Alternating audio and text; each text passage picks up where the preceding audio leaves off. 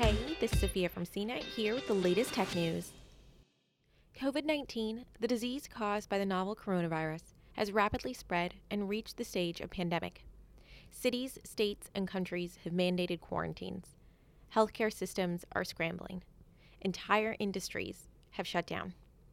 Companies have switched to working from home and tried measures to help hourly workers. Tech giants have been hit by supply chain problems. Social media networks have wrestled with the spread of misinformation and conspiracy theories. Here's the latest information for Friday, March 20th. On Thursday, California Governor Gavin Newsom ordered all Californians to stay home.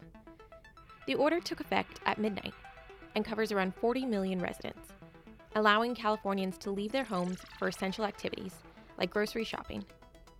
The order requires non-essential businesses to close and prohibits gatherings. Governor Newsom said that more than half of the state's population could be infected if strong measures aren't implemented. So far, more than 900 people have been infected in the state. The COVID tracking project reports only 103,945 total tests have been conducted so far in the United States, with around 11,000 positive and 89,000 negative. The state that's done the most tests is New York, at around 22,200, followed by Washington with 17,100 and California with nearly 10,000. The tracking project pulls in data from public health websites, press releases, and government announcements across all 50 states, including the District of Columbia and 5 U.S. territories. Only 3 tests have been conducted in the U.S. Virgin Islands, despite 3 coming back positive. GameSpot has told employees around the United States that it will keep its stores open, claiming that they are essential retail. According to CNET's sister site GameSpot, stores were also given a flyer to hand out to law enforcement detailing how GameStop is an essential service that should remain open despite any lockdowns or government requests to close.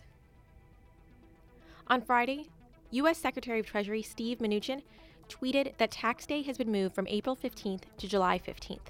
Encouraging all taxpayers who may have tax refunds to file now to get their money.